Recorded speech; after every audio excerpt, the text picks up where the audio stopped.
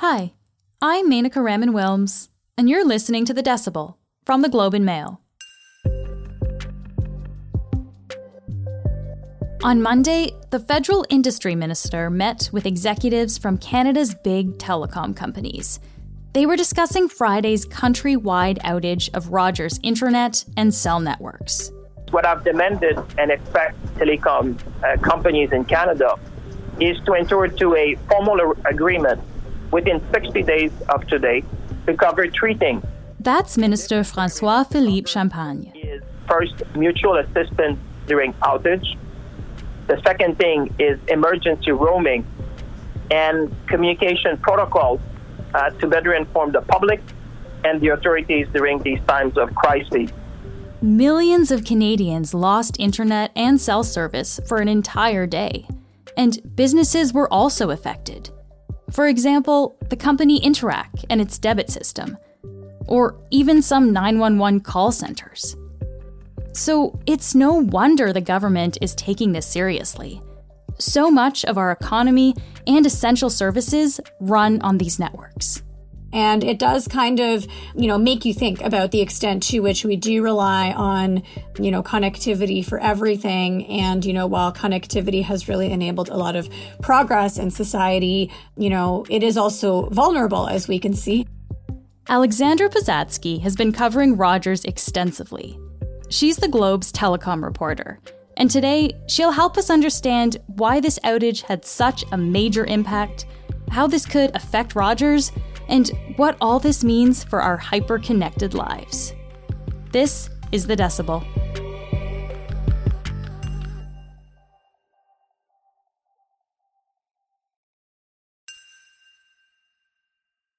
Alex, it's great to see you again. Thanks for chatting with me.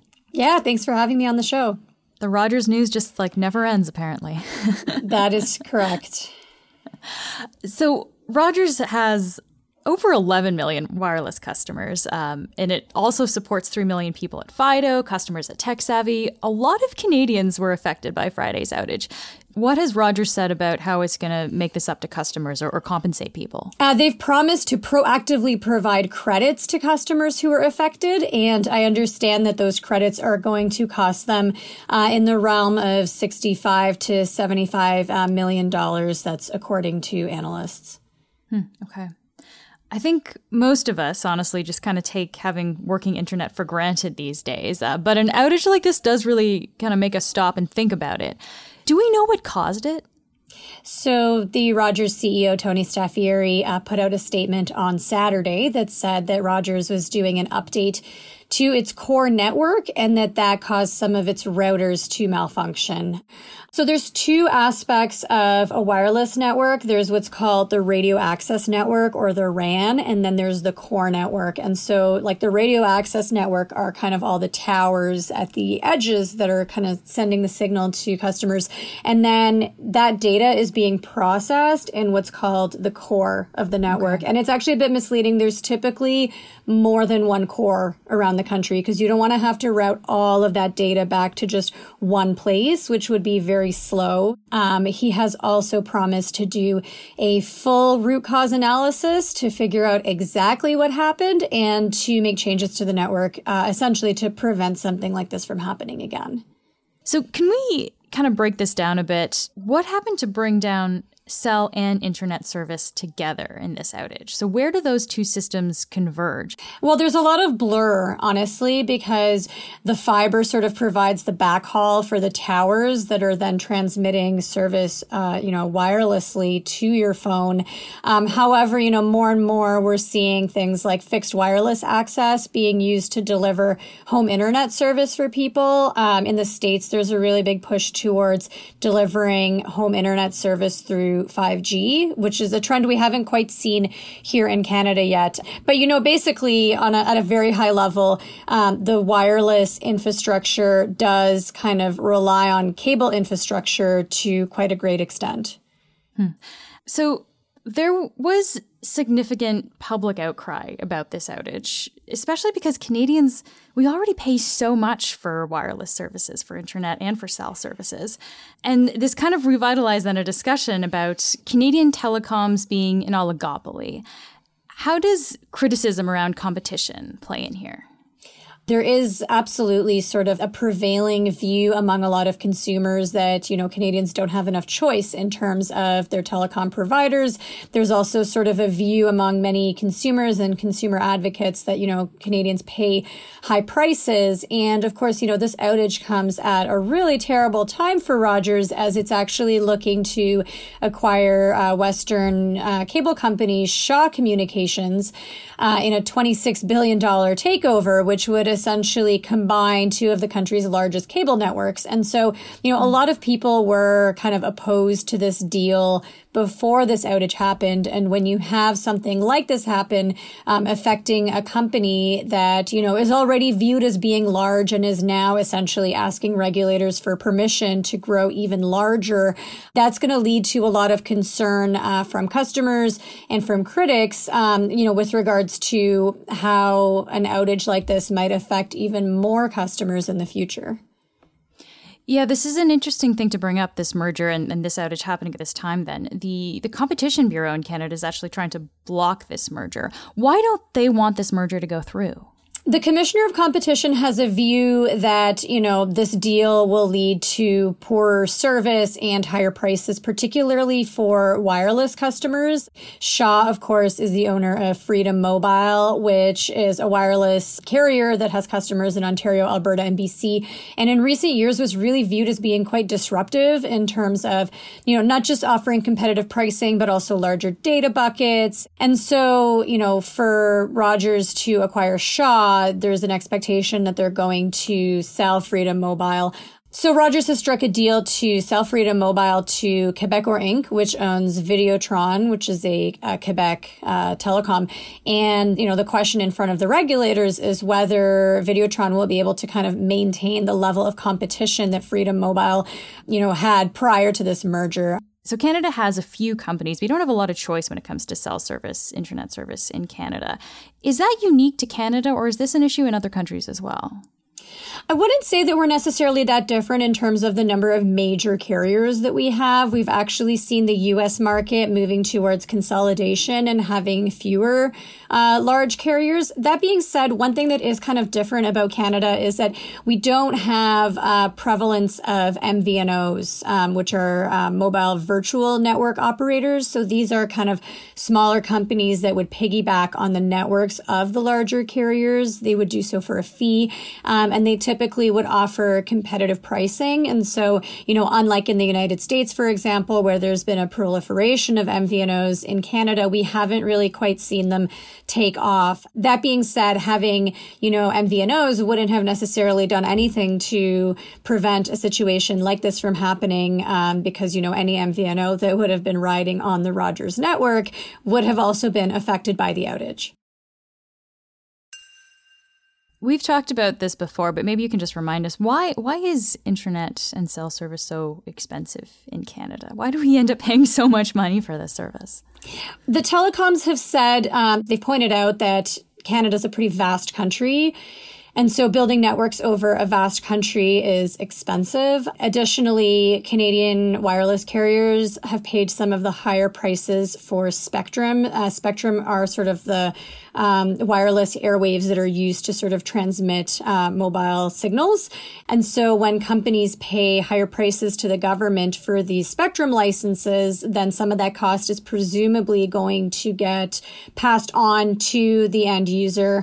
However, a lot of consumer advocates don't buy this explanation. They say that the companies simply are not competing enough with each other. And the Competition Bureau put out a study a couple of years ago now during the CRTC, the telecom regulator's wireless proceeding, that essentially found that the big three do control the vast majority of the market. And so, the Bureau found that in markets where you had a regional disruptor, such as Videotron or Freedom, you did have prices come down when that regional competitor had a larger proportion of market share. And when you say the big three there, you mean Rogers, Bell, TELUS? That's right. With this outage that we saw, there were some services beyond just the regular cell and internet service that we think of being disrupted. There were other services, of course, that were affected as well. As you said, Interac point of sale machines, things that really cause people to think about just how reliant we are on wireless technology. And so there's some talk now about building redundancies into banking and emergency services so that if this kind of service does go down, if there's an outage again, they have a backup and people aren't as disrupted. Is that the kind of thing that people should be thinking about as well? I mean, yes, having resilient networks is obviously very important. I believe Interac put out a statement over the weekend that said that they're going to be adding another supplier, which would essentially kind of build a bit of redundancy into their network.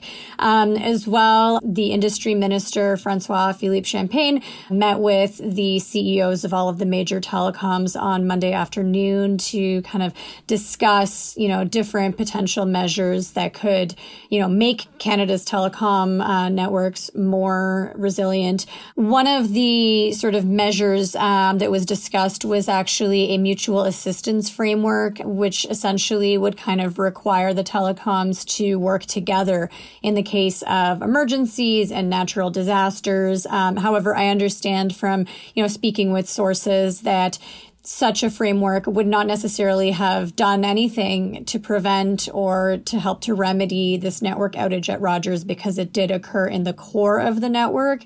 And so because it was an issue in the Rogers core network, essentially only Rogers could fix it.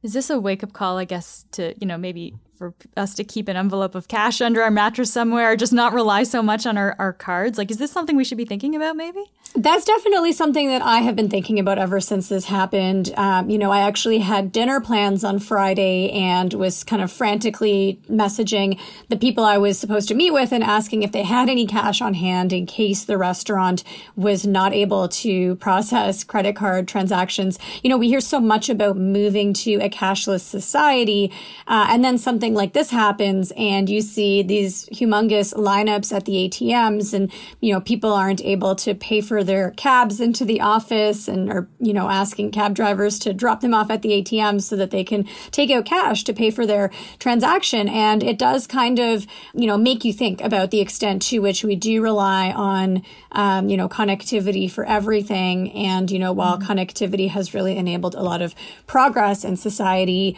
it is also vulnerable, as we can see. And so I think after this incident, I will definitely be keeping more cash on hand for emergencies. Yeah, we saw how kind of vulnerable this system can be, right? Like even the weekend concert in Toronto was canceled because it was such a reliance on mobile tech in order to scan those tickets and everything. And you realize just how reliant we are on these systems. The weekend concert, which I should add, was scheduled to be at the Rogers Centre. Ironically enough. Before I let you go, Alex, I do kind of want to ask about this outage, I guess in the context of a lot of other reporting you've done on Rogers as well. We've talked a lot about the family drama, the behind-the-scenes stuff that's been going on at the company. This outage happening at this time, I guess, what impact do you think this has on the bigger picture of this company here? That's a great question. I think it's something that, a lot of people are still kind of really digesting. In terms of, the stock price performance, there are financial impacts to this. We already talked about, the credits that Rogers is going to have to issue.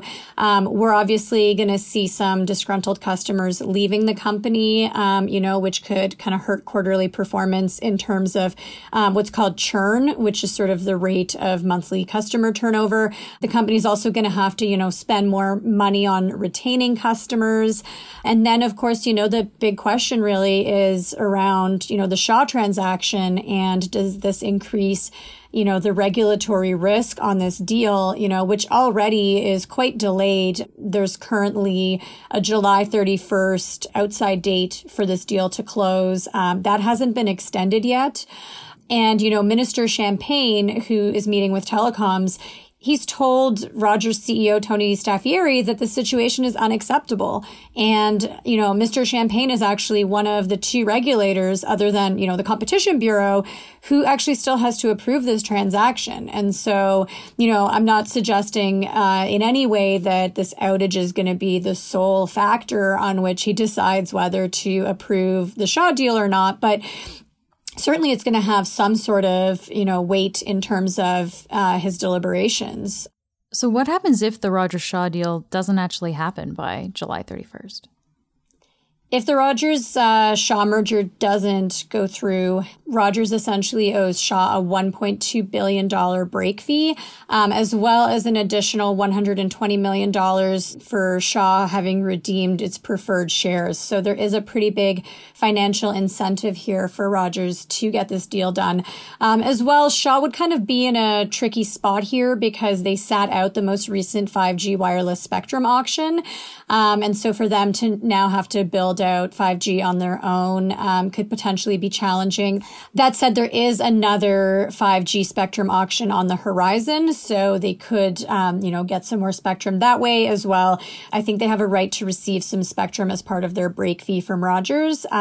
Shaw has also not been attracting as many wireless customers to its business as it used to, and has not been investing as much in that part of its business. And so they would be left in a significantly weakened competitive position should this deal not go ahead.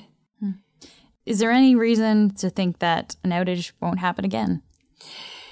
Rogers has, made some promises to customers to say that they are going to be making changes to their network. And so, and that they're going to be performing this root cause analysis to get to the bottom of what happened here. I mean, look, like network outages are always possible, not just at Rogers, at any telecom, across other industries, right?